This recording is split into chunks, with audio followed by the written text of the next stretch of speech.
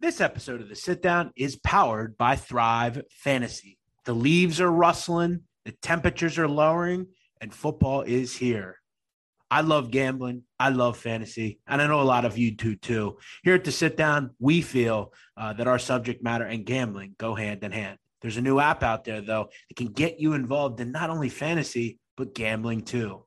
Let me introduce you to Thrive Fantasy, the newest in prop style gambling fantasy. Right now, by going to thrivefantasy.com or downloading the app wherever you get your apps, you can join for real cash prizes in multiple different sports, whether it's football, the NBA, when that's in season, soccer, or even cricket. You can get involved now by picking fantasy-style props each week, and whoever gets the most right wins the cash prizes. They have entry fees from $5 all the way up to $10,000. Be like me. Go to Thrive Fantasy and get in the game today. Week 1, they had $100,000 in prizes. And as I said, they have weekly prizes every single week. You got Monday night games. You got Thursday night games. You got Saturday games. You got Sunday games. All sorts of great contests now. The Jacksonville Jaguars are official sponsors of Thrive Fantasy. The LA Chargers are official sponsors of Thrive Fantasy. And so is the Sit Down Podcast. So be like me and go get involved right now with Thrive Fantasy. Get the app wherever you get your apps.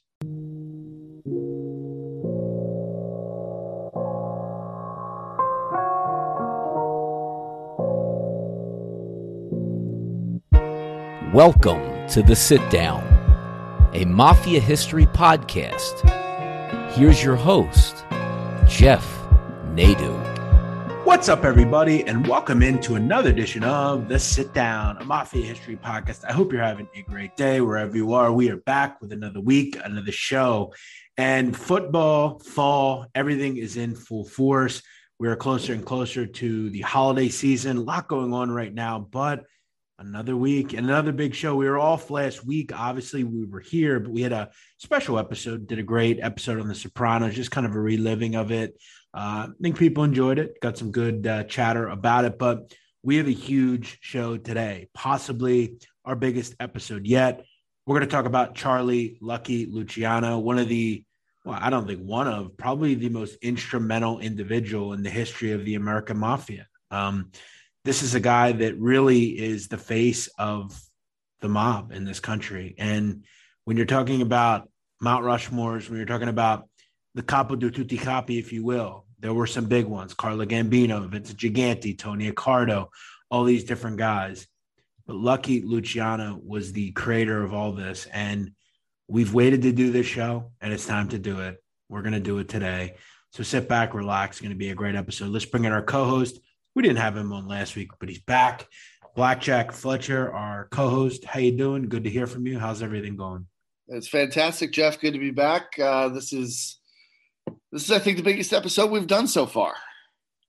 Yeah, I think in terms of who we're doing, it's a gigantic one. And it is, really, again, the face of the American mob. It's interesting because people and we've talked about this, from a popularity standpoint, you hear more about Al Capone or John Gotti, but it's funny because those two had the shortest runs really ever as boss. I mean, we know Al Capone wasn't necessarily in the mafia, but he has a short kind of succession as kind of one of the leaders of the mob. And John Gotti was only in power for 5 to 7 years. So I think when we look back on the birth of the American mob, it came from Luciano, and he was really someone that recognized quickly that he could manipulate people, he could get them to kind of get into his sphere, and then kind of use them and take over what they were doing. And obviously he did that throughout, his late 20s, even after Prohibition. And, he was just a smart guy. He was rich, powerful, but he was also really smart and had a really fascinating life. So I'm excited about doing this. And again, I think a lot of people don't know a ton about Lucky Luciano, Blackjack. Yeah. I mean, he's one of those guys that has such a lot going on in his life, and there's so many different facets to it that I think people have little bits and pieces, but even doing a little bit of research for this episode, there's a lot of stuff that I didn't know. So, I mean, I think we're going I think we're going to give a lot of good information here. And this is something that has kind of been a point of contention recently with some people that follow the show. And, I think some people took a little offense to the episode that we did on Gravano. And look, I relate that to this episode for one reason.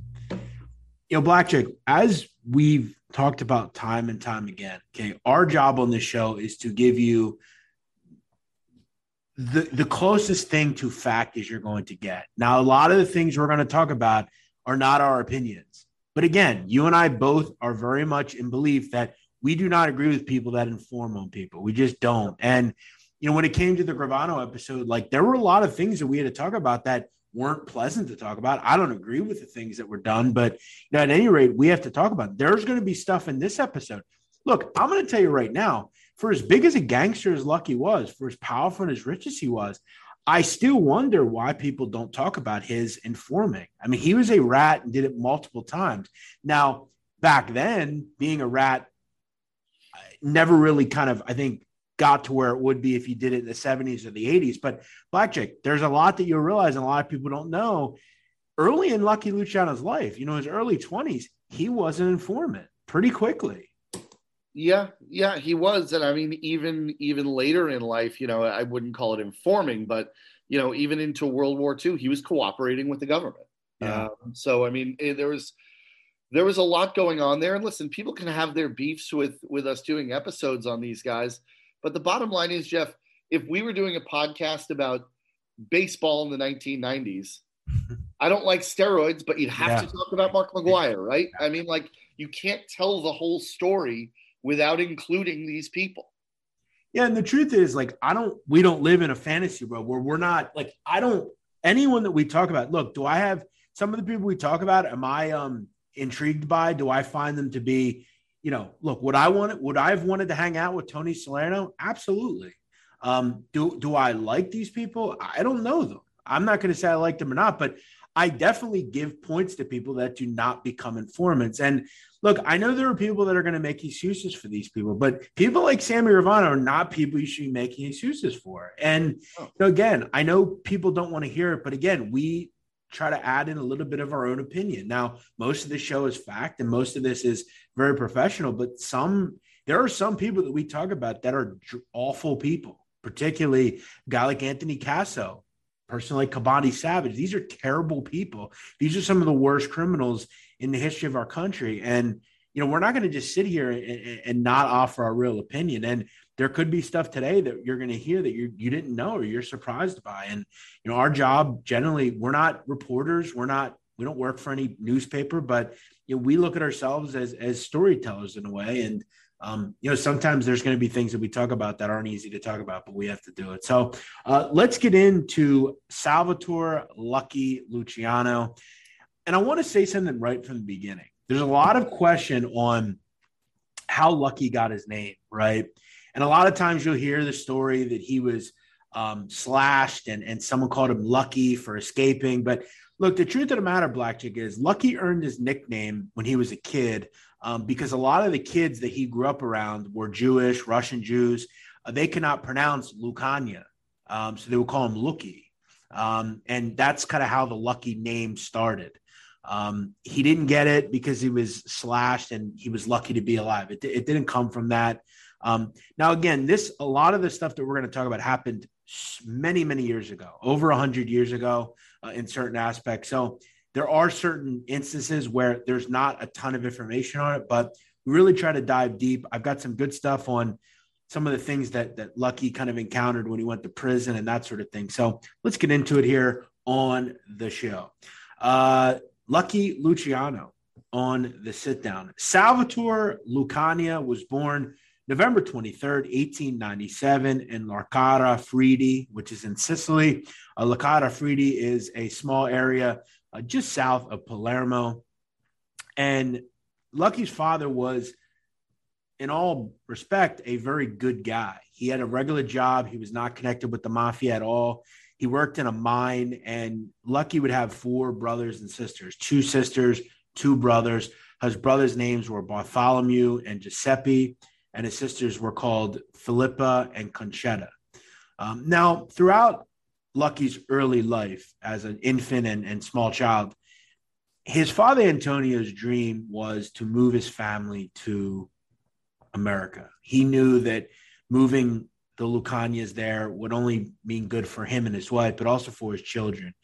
He was a good man, and he believed that America was the path to success and to great things. And Lucky would talk years later about his father would keep a jar under his bed where he would just kind of try to save as much money as he could. And eventually they put enough money together to come over. And a lot of people believe that his mother was given money by a family member, and that's what allowed them to come over. But all in all, Blackjack, in Italy, it was a tough place to live at the time. And, his father believed that the U.S. was paved with gold. Yeah, I mean, you have to think about the time here too, right? You're talking about the late 1800s, early 1900s. Industrialization is really big in America. Cities are starting to really become a thing in this country. And yeah, this is a prime time for immigration from Europe over to the United States. I mean, economically, this was the land of opportunity at that point.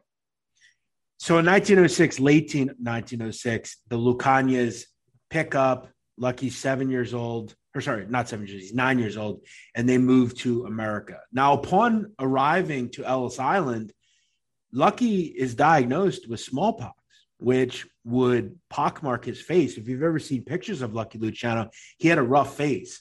That was from some of his affliction that he had when he was a child. So it wasn't easy coming over, but they made it over. They settled in the Lower East Side, which at the time was crime ridden. It was packed. I mean, there were tons of people that lived in one small area. The Lucianos or Lucanias would settle at 265 East 10th Street, which would be between Avenue A and First Avenue. If you've ever been to the East Village, that's where it is today. And they would live in a very crowded tenement. Lucky would go to PS 19. And look, really throughout his early childhood, he was a behavioral issue, as we've talked about time and time again with a lot of these guys. Lucky would be cutting school. He was constantly pickpocketing, robbing people, getting in fights, loaning classmates money, and really just kind of being a bully around the neighborhood. And he would, at one point when he was in school, he was extorting pennies from his classmates. He realized that, from an early age, that leading by force and being in the streets was probably the way he could make money. He saw a lot of the people around him. Again, when you're a young child and you grew up in poverty and you're around people and you see everybody busting their ass like his father and all these different guys, and they're not making shit. They live in a squatty tenements. Then you look down the street and you see the guys in the suits. They're making all the money. A young boy is surely drawn to that. We see that today in some of the urban areas in our country where, why get a job or not even have the ability to get a job? Why not just go down and sell wet on the corner or something? It's a lot easier. And, Lucky realized quickly that the streets were the way for him to make money. And this is where he would ultimately meet his best friend, Meyer Lansky, which we'll talk about in a second. In 1911, Blackjack, at 14, the New York Board of Education would sentence a young Lucky Luciano to truancy school after he just wasn't showing up to school. He would later that year drop out and he would get a job. But his father and mother quickly realized, I think, Blackjack, they had a real problem on their hands in young Lucky. But what could you blame? The kid wanted money. And obviously, as a young kid in the ghetto, that's how you make it. Yeah, I mean, listen, as you said, this is a story that hasn't changed all that much over time, right? I mean, when you're in an environment where there's no money and you see people, scratching and clawing to make ends meet, you're going to try to find whatever way you can to make it. And let's be honest, for a 14-year-old with a very limited education, he's an immigrant, and some behavioral issues, there's not too many legitimate options out there.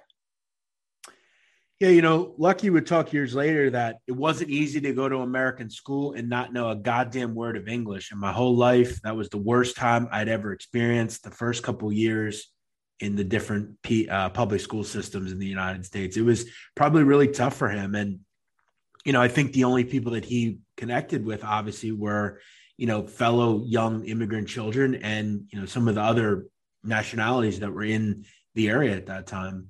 So by 1911, Lucky was out of school and he goes to get a job. And I think that's what he realized. He was probably upsetting his father. He was upsetting his family. And he decides to go get a job. He gets a job working for a hat company where he was delivering hats and alongside these delivery routes. But as usual, he realized quickly that he could make some more money on the streets, and he began experimenting selling heroin on the route. And he would always be sure that he didn't have the heroin on him. He would leave them in the hat bag, and he would kind of, as he was delivering, he was setting up scores and drug deals and stuff. He was also doing a lot of gambling, and there was one legend that he was only making $5 to $7 a week delivering hats. But in one dice game, he had made over $240 in just one game. And that's when he realized, I'm done with regular jobs. I'm out. The hat company that I work for is over, and I'm going to dedicate myself to crime. Yeah, it's kind of interesting, right? Because obviously the $240 score in a dice game is a nice one in 1906 or whatever it is. But I mean, the job delivering hats for $5 to $7 a week, I don't know, Jeff, that doesn't seem like terrible money for a 14-year-old in 1906. Yeah. I mean, keep in mind, in 1906, $200 is worth about $28,000 today. There you go. I mean, I think I'm looking at the wrong. I'm sorry. So today, $200 from 1906 is a relative income worth of $28,384. I don't know what relative worth means, but whatever. It's a lot of money. Let's just say that. It is a lot of money. It's a lot more. If I get $240 today in a dice game, I'd be happy. Oh, sure. Yeah, that's exactly right. Again, I get it. $5 to $7 not bad for a young kid, but you ain't going to get rich making $5 to $7 a week. But again, good money. But there's a lot more money if you just get into the streets. The lure of the streets, blackjack, is just too much. Interestingly enough, years into his career, even into his 30s, he would still use 265 East 10th Street as his address. Interestingly enough, so that was his home for many years, and his parents would live there until the 30s. By 18, Blackjack Lucky Luciano would be arrested for heroin possession, and this would be his first jail stint. He would get a year in prison, and his parents are absolutely sickened that they didn't come to this country, and they didn't save and worry about peril along the seven seas to have their son go to prison. This is not what I think Antonio Lucania wanted for his son. And I think at times he even tried to discipline his son by beating him and things like that, but it never worked, sadly enough. And you look back and it's all sad because all these young parents, they come to the Americas with the chance of obviously making a better life for their kid, but they couldn't do it. Lucky would get out 6 months later. And this is when he would join the 5 Points Gang. And we talked about the 5 Points Gang and just how powerful they were in the early 20th century in New York. They were created by a guy called Paul Kelly, and he would make them into one of the more prominent criminal organizations, not only in New York, but in the country. And we've talked about when we did the Al Capone episode, Al Capone came up with 5 points. Johnny Torre came up with 5 points, and Lucky Luciano did as well. And we know, Blackjack, that the rise to power for them really worked through their success with Tammany Hall. They really obviously worked as muscle in stuffing ballot boxes, threatening voters, falsifying voter lists. They kind of aided the political machine that was the Democratic Party, who controlled Tammany Hall and really kind of made New York City run. So they had a lot of connections in the governments, and this, again, was another way Lucky was able to connect with the right people. He was becoming powerful really quick. To get powerful, joining with a group called the 5 Points Gang was the best idea because they were the prominent criminal organization in really the country, frankly. Yeah, I mean, as you said, the connection to Tammany Hall is one that can't be overstated, right? Because, as you said, Tammany Hall is notorious for its, corruption during this time period in New York City. And the 5 Points Gang was essentially the enforcement arm of Tammany Hall. So they had a great deal of access to power during this time period. Now, obviously, during this time, Lucky was moving around in all sorts of other petty crime and or vice. He was learning the pimping trade, that sort of thing. And he would also connect with an individual named Meyer Lansky. They would become friends and they would have a long relationship. They would really be friends till the end. And it was interesting because a lot of people that knew them back then talked that they had a bond that was really bigger than brothers, really. And it's interesting because historians would talk about they had not only a brother-like relationship, they almost had like a lover type of relationship. They could almost finish each other's sentences. They knew what the other was thinking. They had a deep bond. And that would also go in with Benjamin Bugsy Siegel as well. And they almost created a little triumvirate, if you will. And they would get rich in the 1920s because of it. Obviously, as we know, in 1920 and early 1920, the Volstead Act would take effect and prohibition would last until 1933. And as we know, that would prohibit the manufacture, sale, and transportation of alcohol. And this would obviously create a black market for alcohol because, as we know, whether it was the drug trade, whether it was gambling, all legal activities are going to be done. And someone's going to do it. This time for prohibition, this would create what we now know as the mob. By 1920, Lucky was already powerful. He was only 23, but he was moving and making a lot of business throughout New York. He had already met young hoods like Vito Genovese and Frank Costello, and he was using some of his 5 Point Gang connections to gain other business partners. He would meet a guy called Joe Masseria, who instantly took a liking to Lucky because Blackjack back then, people like Masseria and Maranzano, who were the old gang bosses of New York, they were from Sicily. And these young guys, they were only dealing with that were Sicilian. And Joe Masseria loved Lucky because he was from Sicily. These old guys were not doing business with other groups. They weren't even doing business with other Italians, only Sicilians. That's it. And Joe Masseria really liked Lucky early on. Lucky would also become very close with an individual called Arnold Rothstein. And if you've ever seen Boardwalk Empire, and I would highly urge, if you guys like this time period of the mob, whether it's Lucky, whether it's Meyer, whether it's Arnold Rothstein, I highly recommend Boardwalk Empire because they do some great portrayals of these guys in that time period. It's about the 1920s in Atlantic City and on the East Coast.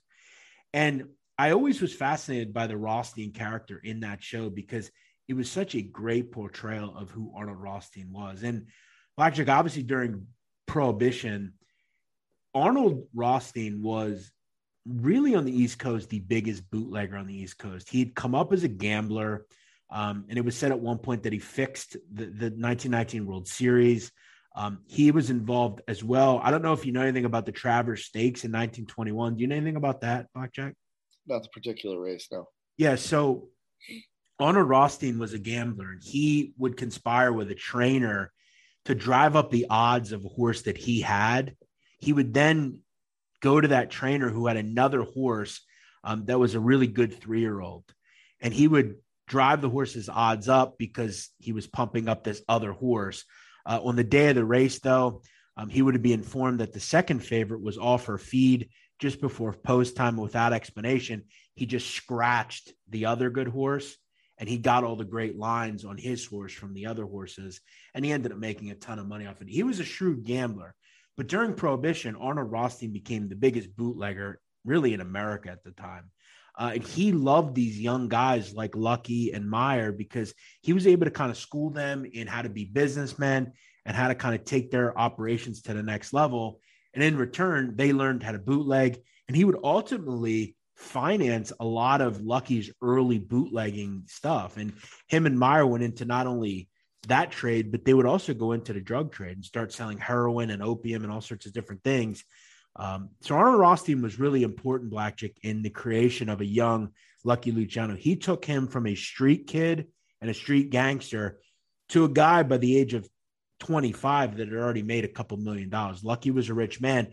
And by Arnold Rothstein's end, Blackjack, in 1925, he would die in 1929. But in 1929, Arnold the Brain Rothstein was worth about $10 million, which today would be about $150 million. It's good money. Yeah, he was very successful. He was an extremely successful guy. And I think I would credit him probably as to being why Lucky was able to move like a businessman. He was a street guy, but he was also a really great businessman. In 1923, Lucky Luciano would get caught up, though, in a sting where he would sell heroin to undercover agents. Now, this is where his cooperation would come up. Now, no one will really bring this up, but Lucky avoids jail time, and a lot of people wonder how he avoided jail time. So what happened was he sets off to the government that an individual was, and this is a guy that was a bootlegger as well, and it was a drug dealer, a guy called Waxy Gordon. He was big in the New York criminal underworld and Philadelphia and all these different places. Lucky tipped off the police about Waxy Gordon and where his drug supply was, and he was able to avoid prosecution and didn't end up serving any jail time on that 23 arrest. So, Blackjack, I don't know what they call that, where certain people live, but where I live, that sounds like an informant to me. He's definitely cooperating with law enforcement. I mean, if you want to try to draw lines of delineation, I guess you could. Waxy Gordon wasn't one of his guys per se, so it's not like, how Gravano flipped on Gotti or, he wasn't flipping on one of his own guys. Also, I would say the difference, I would compare it kind of to Whitey Bulger in a way, in that he gave up a bootlegger in exchange for continuing a multi-million-dollar operation a year. So I certainly understand the trade. It isn't as if, I view it slightly differently than guys who just simply want to avoid jail time. Like, he was allowed to continue to operate a gigantic organization, by giving up this one small piece of the pie. But yeah, I mean, there's no way around it, Jeff. He certainly was cooperating with law enforcement. Yeah, and look, Waxy's position had declined. He was very close with Arnold Rothstein, and look, he had a beef with Meyer Lansky, and at the end of the day, I think Lucky looked at it as kind of a business decision. Let's get him out of the way. Look, and this is what Lucky did. I mean, it was always about himself, and he was willing to step over others. And if he had to cooperate a little bit, he cooperated a little bit. It's that simple. By the late 20s, Lucky Luciano was a very rich man. He was really worth a ton of money, frankly. By 1925, he was grossing over $12 million a year. Ooh. And he was not only making money through bootlegging, but through gambling, prostitution, all sorts of things. But once Rothstein dies, obviously by the late 20s, we're starting to wind down prohibition. Obviously in 33, it'd be repealed. But as we said, this is where Lucky really makes his foray into the mob per se.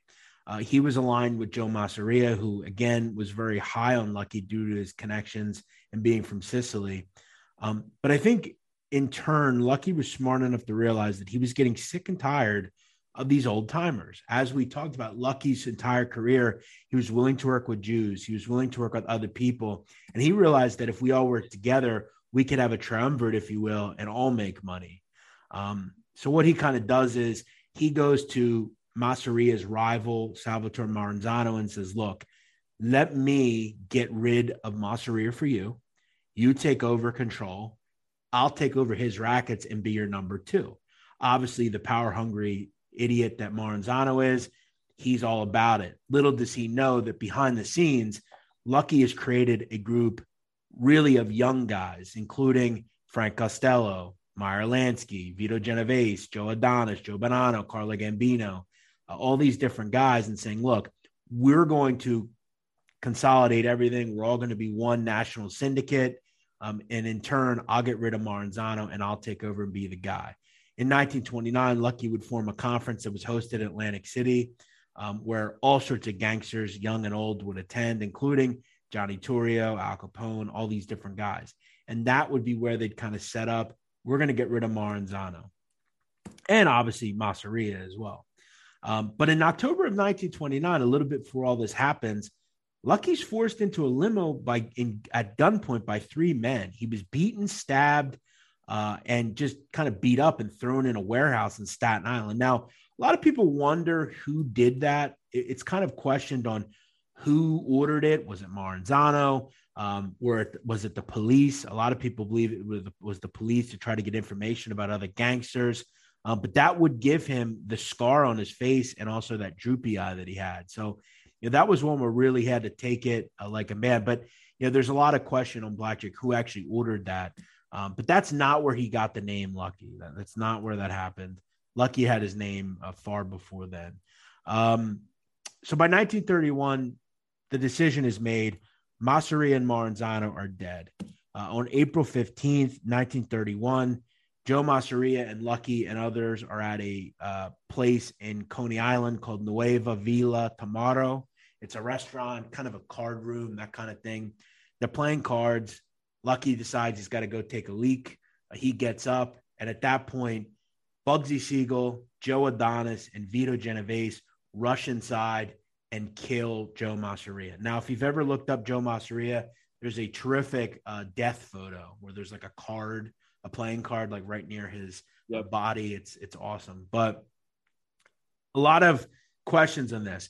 Albert Anastasia was not involved with this hit. A lot of people believe he was. That's not true. Albert was actually at his lawyer's that day, and that was something that checked out in an alibi. You can look it up. There's also an interesting story, Blackjack, that there was a guy, Ciro Terranova. He was the getaway driver. And there's a little quirk that he was obviously a young guy at the time, but he was shaken up, and that Bugsy Siegel had to shove him out of the way because he was too scared to drive. So that's kind of a funny end to the story. But with Masseria out of the way, Maranzano takes over. He thinks he's the man. He creates kind of the Five Family organization, and he's the boss of all bosses. Little does he know that his boy Lucky Luciano is setting him up. And quickly, about 5 months later, Blackjack, Maranzano realizes that Lucky's a problem. He's probably working behind his back. So he orders Lucky to be killed. Lucky's smart enough, though, to act first. He finds that Maranzano's at his offices in Manhattan. He sends Jewish guys because he knows Maranzano won't realize it. He sends them to kill Maranzano. They go in, they stab him and shoot him. And that's that for the old guys. So they're out of the way, and Lucky can take over. Yeah, I mean, listen, it was a shrewd move, obviously, to act first before Maranzano could, because Maranzano had to see this coming, right? I mean, Lucky Luciano was a guy who was very money motivated. He was a guy who wasn't going to take a back seat here. I mean, he orchestrated the killing of Masseria, who was in some ways a mentor to him. So Maranzano certainly wasn't going to get away with it. But, it probably did not hurt to have good friends like Meyer Lansky and Bugsy Siegel when you needed those Jewish gangsters. Yeah, it's interesting. They would call this war the Castellamare War. It would kind of rage in the late 20s, early 30s, and up to 60 men would die. And obviously the climax to this would be Masseria and Maranzano going. But what this would now do is this would create not only the modern day mafia, but the commission as well. And Lucky was the leader of everything. He was the boss of all bosses, the capo di tutti capi, and he would create the commission, and they would form an alliance where they would all make decisions as one. He would obviously be the prevailing opinion, but he would commit to omerta. They would commit to everything, the structure of the five families. They all had their own family. They would all delegate, subordinates. They would all kind of work in unison. And the commission was the five families in New York, the Chicago outfit, then Philadelphia and Detroit, as well as Buffalo. And in the Luciano family, which Lucky was the head of, he would delegate power to all of his friends, including Vito Genovese, who would become underboss. Consigliere would be Frank Costello. And his capos were Mike Coppola, who we talked about, Blackjack, in the Salerno episode. He ran Harlem. Anthony Bender-Strala, Willie Moretti, and Anthony Carfano would all be capos in the group. Now, you're probably wondering, where are Lansky and Siegel? Obviously, they weren't Italian, so they could not be in the family. However, they were both trusted associates of Lucky Luciano. And I always looked at Meyer, obviously, as like the Tom Hagen, right? Yeah. Yeah, I mean, I think it's clear that Meyer Lansky was his. I mean, listen, you can say that he had, that Frank Costello was his consigliere, and I'm sure he was in name. But I think in Lucky Luciano's life, Meyer Lansky was his consigliere.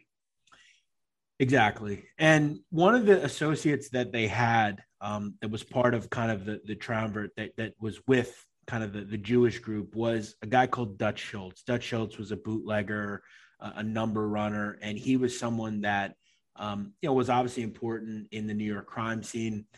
He develops an issue in the mid 30s with Thomas Dewey. Now, by this point, Thomas Dewey is a prosecutor. He's really coming down hard on the mob and on OC. And Dutch Schultz is getting shaken down hard by Dewey. He gets hit 2 different times with tax charges. He's getting sick and tired of Tom Dewey. So during a commission meeting, Schultz basically plots and says, look, fuck this guy, Dewey. Let's get rid of him. Let's kill him. That's that.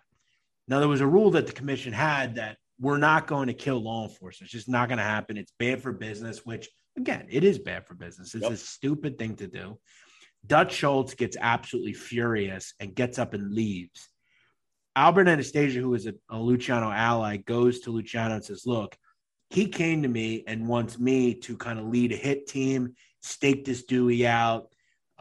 So at that point, it's time for Dutch Schultz to go. He's becoming a problem. We can't have him go off the deep end and kill a fucking, prosecutor for the government. That would just be a death knell to us. So we got to get rid of him. He's found at a restaurant in Newark, New Jersey. At that point, 2 individuals in Murder Inc. called Emmanuel Mendy Weiss and Charlie the Bug Workman enter the establishment and kill Dutch Schultz. He would die a day later on October 24th, 1935. So again, he had to go, Blackjack. It just was that simple. He was a mess. He was going to try to take out basically a U.S. attorney. Just can't happen. No, it can't. And Thomas Dewey was a guy with a rising political star. As many of you know, he would ultimately become governor of New York and run for president with the famous Dewey defeats Truman headline. That's Thomas Dewey. And Thomas Dewey actually plays a very outsized role in Lucky Luciano's life going forward. Yeah, and it's interesting because obviously at the end of the day, maybe they should have just let Dutch Schultz kill Dewey. Because again, Dewey would become a big problem for, but then ultimately Dewey would kind of be good. It's ironic the turns that the relationship between Luciano and Dewey take, because Dewey winds up having Luciano incarcerated, but then ultimately is his key to freedom. Yeah, it was kind of a cat and mouse game between the two. A little bit. So Dutch Schultz obviously had to go. He's out of the way. But what this did was, by getting rid of Dutch Schultz, it was a blessing and a curse in a way. But it was pretty much a curse, because what would happen now is in mid-1935, the governor of New York would appoint Dewey as a special prosecutor of a U.S. attorney to combat organized crime in New York City. It was out of control. And him and his assistant attorney, Eunice Carter, would realize that prostitution would probably be the way to get rid of the high end of the mob at the time, which would include Lucky Luciano. So what they start to do is investigate the money, investigate the criminals themselves, and obviously go into the brothels and kind of gang bust, if you will. What they do during all these raids is they start bringing in madams and hookers and all sorts of people related to the trade and try to start shaking them down and saying, look, if you testify, we won't bother you. Just talk to us about who the upper crust of this group is. The individual that was running the rackets for the mob, or for at least for Lucky Luciano, was a guy called Little Davy Batillo. Davy Batillo was kind of the in charge of the group, and Luciano was coded as the ringleader.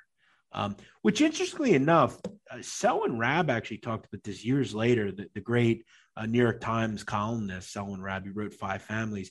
In Five Families, which is probably the best mob book ever written, he talks about there was a lot of evidence that Lucky Luciano was not directly really involved with this ever, but I guess what I lend to believe, Blackjack, from the book is it's almost kind of like a RICO charge in a way where he's the leader of it and he's profiting from it. So while he's not directly involved, he's kind of like the kingpin and he's going to go down for it because all the money flows up to him.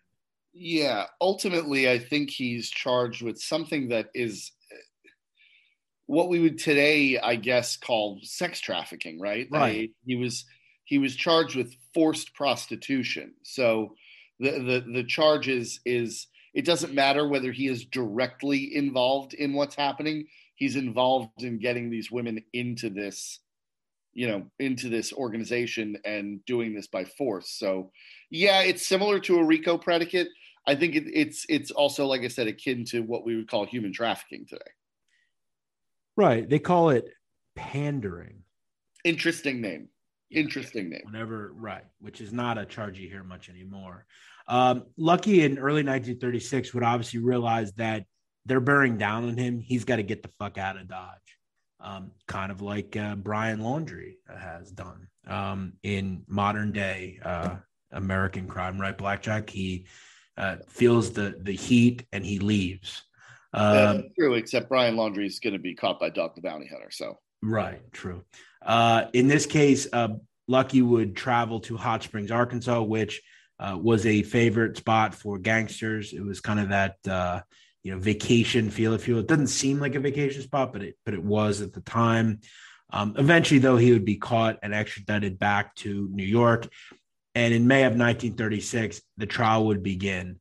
And look, the case was pretty strong. I mean, they would also expose Lucky for lying and also really for tax evasion, where he would claim he only made about $20,000 a year, but he was obviously very rich. He would be constantly pressed by Dewey on all sorts of different things. He would eventually be convicted on 62 counts of prostitution.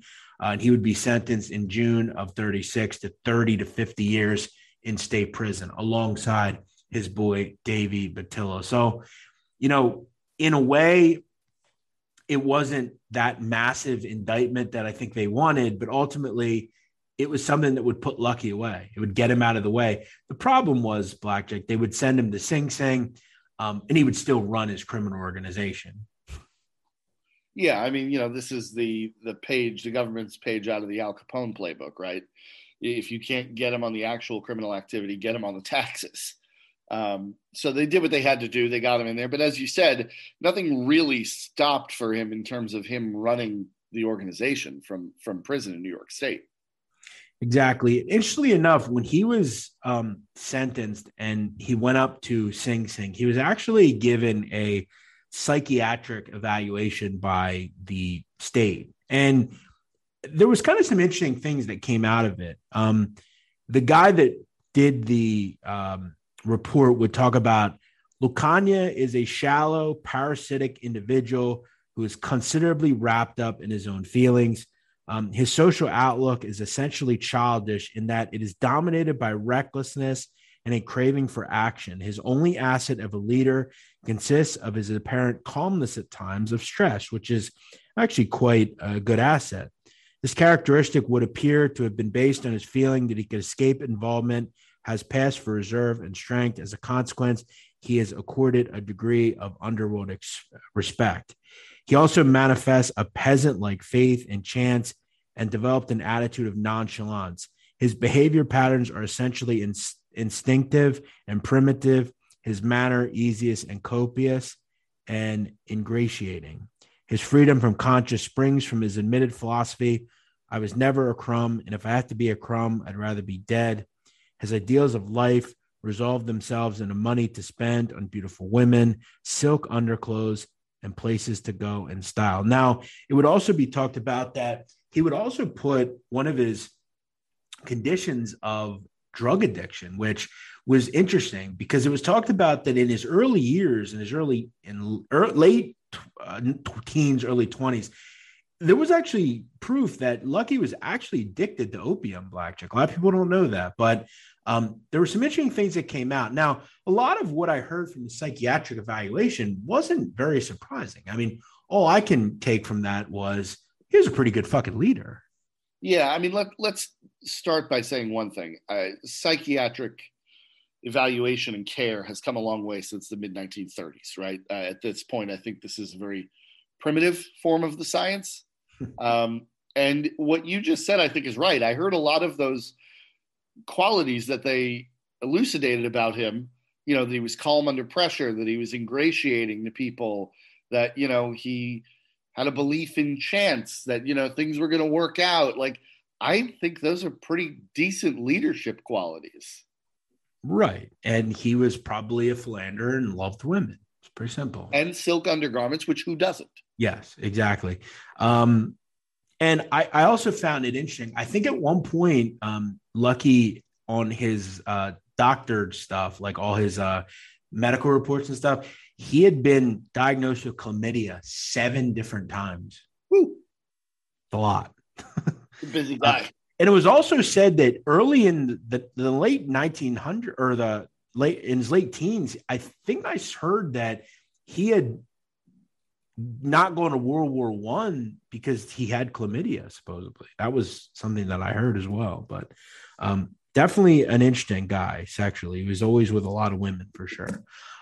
During his prison sentence, it wouldn't take long, though. He would go to Clinton Correctional, which is really remote, way up in northern New York. Luckily, he was with his boy, David Batillo, who was kind of his ears and did all of his work in prison. He would make him meals and things of that nature. But Blackchick, in 1942, some things started to go his way. The U.S. Office of Naval Intelligence were concerned about different agents entering the U.S. through the waterfront. So who do they contact? Lucky Luciano. The mafia controls the waterfront and the ports.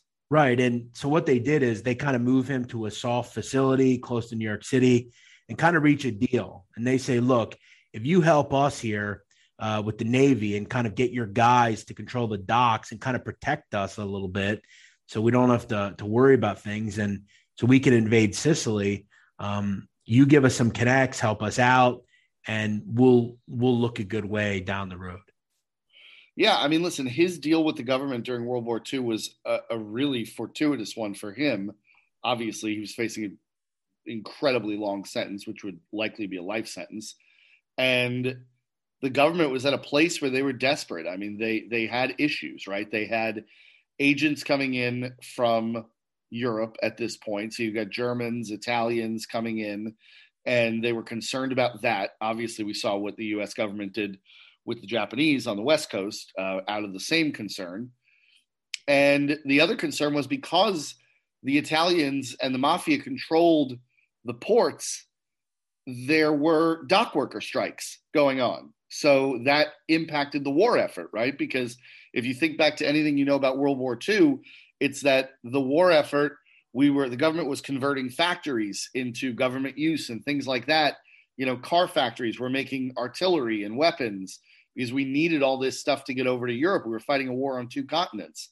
So the fact that Lucky Luciano was not only able to say, hey, listen, we'll keep an eye out for any bad actors, but also we're going to keep your ports open. It was a big deal for the government. Yeah, and they would actually look out for Lucky. Obviously, he got 30 to 50 years, but he only did, about, a little under 15. He was basically, in a way, paroled, and the condition was he would have to leave the country and go back to his native Italy. And that was kind of, again, a gift and a curse because he would be getting out of prison, but he loved the United States. He had been here since he was a young child, and it kind of sucked for him, but at least he'd be getting out of jail. In 1946, he would be paroled and have to head on a freighter and go back to Italy. But lucky for him, though, all his men would arrive at the docks and give him big fat envelopes with tons of cash in it. And he also had a nice little meal with his contemporaries before he would leave. On February 28th, 1946, he would arrive in Sicily, or in Italy, I'm sorry, and have to live his life in Italy, never get to come back to the United States. It didn't take long, though. Late that year, he was sick of Italy already and takes a freighter from Naples to Caracas, Venezuela, then a flight to Rio de Janeiro before going to Mexico City, doubling back to Venezuela, and then taking a private plane into Camagüey, which is in Cuba. So it didn't take long, Blackjack, for him to realize, I'm not fucking staying in Naples. I'm out.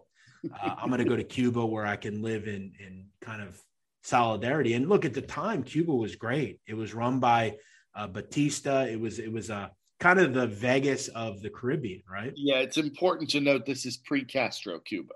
So, as you said, things were pretty good in Cuba at the time. And it's a hell of a lot closer to the United States.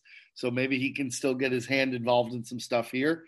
But yeah, he goes to Cuba to kind of live the life at the Hotel Nacional. And that's the thing. I mean, he was still in control of the commission at this time. For most part, he obviously had delegated in his own family other people to handle things, but he was still very much powerful. And so in 1946, he decides that I need to speak to everybody. And to get them down here, I'll put on a Frank Sinatra concert and they'll all come down here. And in secret, we'll have a little bit of a co-op and we'll talk about all the things that need to be talked about. Now, obviously, they had to talk about the heroin trade and want to talk about gambling and the casinos down in Cuba. But they also had to talk about Bugsy Siegel, who by this point was down in Vegas, and he was putting a ton of money into these hotel projects that weren't making any money. And look, Lansky was trying to turn them out to not kill him, but Bugsy Siegel was becoming a bit of a problem, and they had to kind of deal with what they were going to do. And I don't think they wanted to kill him, but ultimately he was out of control and he had to be killed. They would also talk about that there. But also, I think Lucky was realizing that Vito Genovese, I think, was slowly trying to do to him what he did to Maranzano many years before. He wanted to take control and make the Luciano crime family into the Genovese family. And I think Lucky in Cuba had to talk him down a little bit and say, look, stay the fuck off of this family. It's my family. Don't do this again, or you're going to have a major problem. And from what I understand, Genovese was beaten in Cuba for this. You're not going to try to overthrow Lucky Luciano. Yeah, I mean, it's an odd strategy, if we're being honest. I mean, it sounds like it's one thing to try to overthrow a guy like this. It's another thing to try to convince him to essentially step down. Yeah, but why not just, if you're Luciano, like, why not just let him be the fucking acting boss and take all the heat? Like, I mean, listen, that would be the smart move, Jeff. But I think, as we've seen with a lot of these guys, yes, they're powerful. They're not necessarily wired that way. Right. And the problem that Lucky was having is by doing all this fraternizing with Frank Sinatra and all these other people is he's putting himself on the radar. Obviously, the U.S. government finds out and tells Cuba, look, if you don't give him up, because we have an issue with him, he needs to be in Italy, not in Cuba gallivanting around. If you don't deport him, we're going to shut off certain shipments to Cuba and you're not going to get them. So within 48 hours, Cuba pretty much realized, look, we're not going to fuck around with that.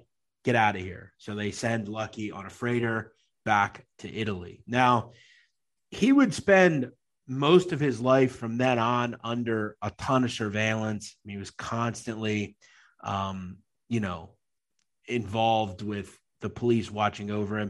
In 1949, they would arrest Lucky Luciano on suspicion of shipping narcotics to the United States.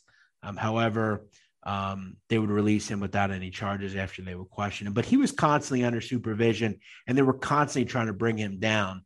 But during all this, and during the 50s, Vito Genovese was continuing to build strength and build strength and build strength.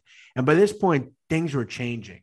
As we know, in 1957, people in Luciano's group, particularly allies that have been with him for a long time, they're starting to be eliminated or out of the way. Obviously, one of them was Frank Costello.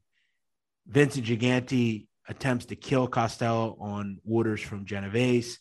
We obviously know how that turns out. He doesn't kill him, but Costello gets the point and retires. So there's one person out of the way. Luciano can't do anything about it. So slowly but surely, all of his emissaries are being taken out by Vito Genovese. They would also eliminate Albert Anastasia, partly on Carlo Gambino, because he wanted to take over that family. But slowly but surely, people that were allies of Luciano Blackjack are being taken out. The problem was people were getting sick of Vito Genovese as well because he was acting like a nut job. I mean, he's setting meetings, he's having these big meetings in New York and obviously up in Appalachian, and people are getting pissed off. And I think Lucky kind of looked at this as a way to maybe I can do one last power struggle here and take control one more time. But by this point in the late 50s, Lucky was no longer the most powerful person in the American mob. People had passed him by, and he was almost, I'm not going to say, but he was a has-been at that point. He had no control. He wasn't in the country, and he was still doing deals. And he obviously was part of the French Connection stuff in Sicily. But at that point, he made his last stand. And this is where, again, he, kind of cooperates in a way. He allegedly pays a drug dealer to implicate Vito Genovese in a drug deal. And in 1959, Genovese is convicted of narcotics and sentenced to 15 years. So that was kind of the way that he had that one last dish effort, Lucky, to take control of the family again. But by the early 60s, he had kind of become a has-been, and the American Cosa Nostra had passed him by a little bit. I mean, significantly at this point, right? I mean, you first of all, there's no argument that Carlo Gambino is significantly past him by. And as you said, Jeff, he'd been out of the country for, over a decade at this point. He just wasn't a player anymore. I mean, he was still around tangentially, in people would talk about him and, he would have his hand in things here or there. But I mean, the guy just wasn't a player. It's hard to stay that powerful when you're not involved. And it's funny, though, because when Lucky was in Italy, he really could never give up not having power, so much to the point that he was constantly trying to figure out ways that he could still stay in the game. Like, it's passed me by, but I can't leave it. And he would buy a candy company where he would make this Italian candy called confetti. Now, for Lucky, it was really just a front. It was a way that he could send heroin to the United States. And the government was so worried about him, they actually at one point raided his candy company and smashed 60 crates of confetti because they believed that the confetti was a front for heroin.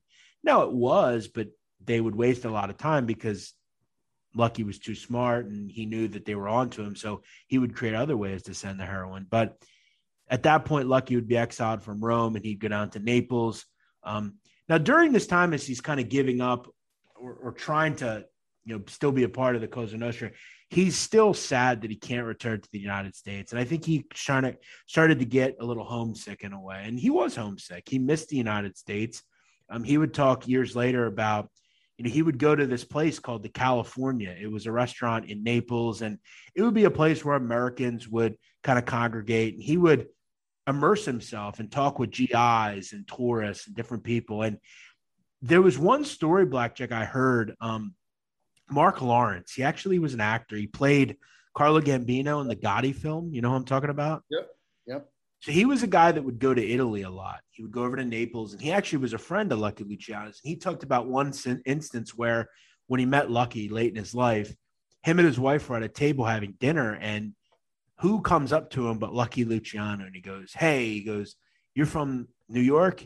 He goes, "Can you do a favor for me?" He goes, "Can you just talk to me in your accent?" He goes, "I miss hearing it." And they developed like a nice friendship, and Lucky would sit there all day and he'd have meals and he would sign autographs. He was just kind of a favorite. All these GIs were coming over there and they couldn't believe it because they knew who Lucky was, obviously during World War I or I'm sorry, World War II, and kind of what he did for America. And I think ultimately Black is kind of a shame that, look, while Lucky was a gangster, he did do a lot for America. It's kind of shitty that he had to live out his life in Italy because he clearly missed America. Yeah, I mean, listen, for whatever criminal acts he committed, which certainly were numerous, he did help the United States government during what was the most stressed period this country's ever endured, which was World War II. As we're fighting a war on two fronts here, and Europe is really in danger, Lucky Luciano was a significant aid. And ultimately, that's how we talked about Thomas Dewey. Thomas Dewey's the guy that locked him up, but Thomas Dewey's also the guy that stood in front of a judge and said, yes, he was of substantial aid to the war effort. Yeah, and interestingly enough, one of the things about Lucky that's pretty interesting is he did not have a wife. He was never married, never had any kids. He was kind of a Corrado Soprano, right? He never married. A little bit. But he did have some serious relationships. He would fall in love with a beautiful Italian dancer called Igia Lissoni, who they fell in love. They would live together. He was basically his bride for many years. She was kind of the center of his life. They lived in a 60-room home in Naples, a beautiful palatial estate. And she was someone that he cared about a lot. He could not get married, but, he kind of had her as his longtime girlfriend. She would actually pass away, though, kind of right before he did in 1959 from breast cancer. That was the only woman he really loved. Lucky Luciano would say that one of the reasons that he never had children was, quote, I didn't want any son of mine to go through life as the son of Luciano, the gangster. That's one thing I still hate Dewey for, making me a gangster in the eyes of the world. So he hated on Dewey, but look, ultimately, he did it to himself, frankly. But I get that. That's actually a fair thing to say. Like, I think it's actually kind of interesting, Blackjack, that he was smart enough to realize, like, I don't want no kid growing up with me as his father. Yeah, I mean, it's a really interesting level of self-insight, right? Like that you are able to look at yourself and see yourself that way and know what it would do to a child. So I think that takes an incredible level of insight to be able to do that. I don't think a lot of people are capable of that, particularly people that are involved in that kind of life. By 1962, Luciano was 65 years old, so he was still fairly young, but he was developing some medical issues. But by this point, he, I think, kind of had decided, you know what? I like the fame. I like these people coming up to me. I'm going to make a movie about my life, which was quickly talked down to by other mob members. And they kind of said, look, that's not going to happen. But Lucky had gone to meet an American producer called Martin Ghosh about a film. Right after the meeting at Naples, he would have a heart attack and die. Interestingly enough, the Italian drug organizations, the cops, were actually looking to arrest him after they thought he was bringing in more drugs, but that wasn't true. He would die on January 26th, 1962. A few days later, they would have a funeral service for him in Naples, and he would have a horse-drawn black hearse in the streets of Naples. Eventually, his body would be sent back to the United States, where they would have a funeral. Over 2,000 people attended his funeral, and his longtime friend, Carlo Gambino, would give his eulogy. That would have been a fascinating eulogy to hear. Oh, yeah. I mean, that's crazy for Gambino to give a eulogy. That's wild. Yeah. It doesn't seem like anything he would ever do. No, but they were very close. Yeah, he surely was. In 1998, Time Magazine would call Lucky Luciano a criminal mastermind and among the top 20 most influential builders and titans of the 20th century. And I couldn't have said it better myself. Lucky Luciano was a visionary. He really, I think, should be credited surely for the creation of the modern American mob. Before Lucky, with all the different families, there really was no structure. We talked about it with Capone. It was a bunch of gangs, frankly. There was some foundation of an American mob, but there was no structure. Lucky created the structure. He took the commission and threw it all together, and it worked. When you look back at his control, the American mob in New York City controlled everything, just like it did in the 80s, just like it did in the 70s, all that. They controlled everything. He was a very wealthy man. He made a ton of money. And look, did he do prison time? Yes. And look, I think when we look back, Blackjack, on Lucky Luciano's life, I think it was good, but it wasn't great. He lived a lot of it in places he didn't want to be in. And as we said, it's kind of shitty that he did all this for the government and they still made him go. But that prostitution charge, which maybe we can look back and say, was it a little bullshit? Yeah, but this was kind of the infancy stages almost of kind of something that resembles Rico, because he made money off of it and they kind of took him out as being the lone leader of everything. But you cannot talk about the mob without talking about Lucky Luciano. He was surely a visionary, and the American mob was literally created because of him. Yeah, I mean, I think that if you were to describe Lucky Luciano in one sentence,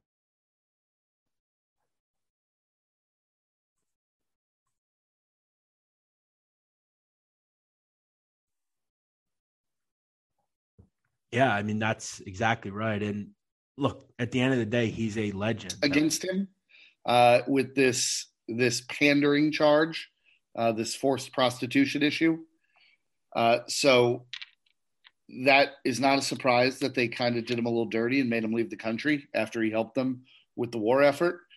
But you have to consider the time there too, Jeff. Right? I mean, this is the era of the gangbusters, and the FBI is gaining power and things like that. And Thomas Dewey was looking to make a name for himself. He ultimately became governor and almost became president of the United States. So there were a lot of factors at play. I think you hit the nail on the head that for as much influence and as important as Lucky Luciano is, he spent a lot of his life in prison, spent a lot of his life in exile.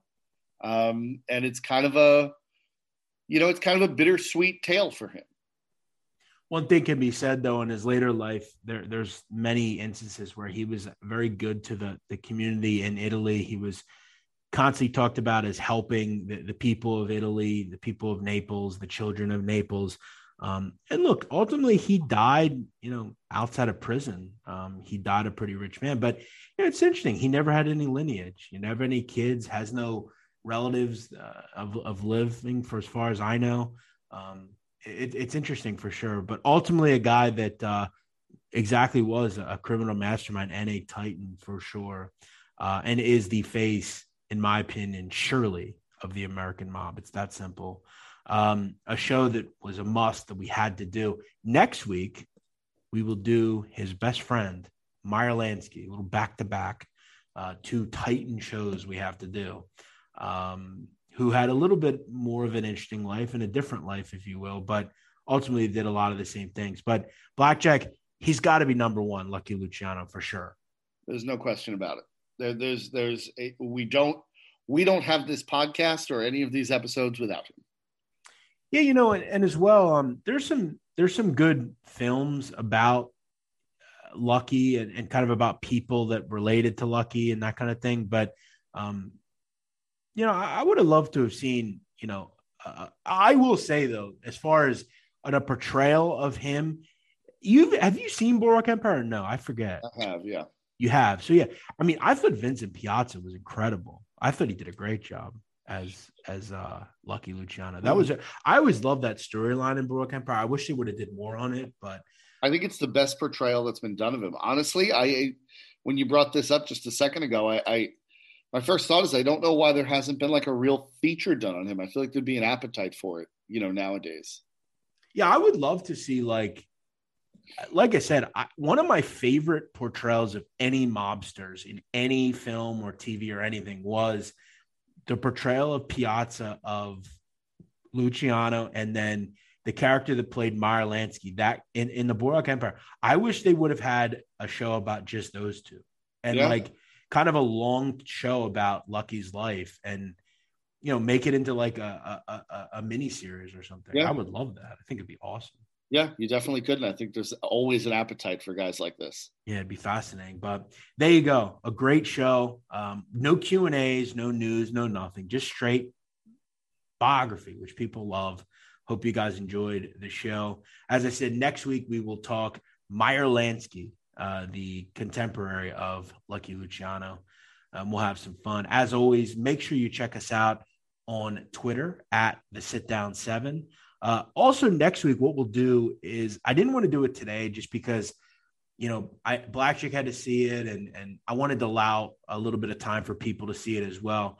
Next week, we'll talk a little bit about the Sopranos film and kind of our thoughts overall on it. Mm-hmm. Real quick, I'll just say this. I don't think I heard from any person that said they loved it.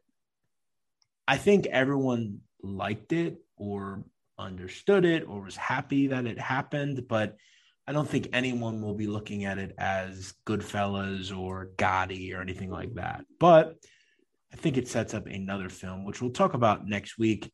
As always, Blackjack, great stuff. Thanks for joining us as always and being here as our co-host. We always like hearing from you. And thanks all for listening. We'll be back next week with another edition of The Sit Down. Have a great week.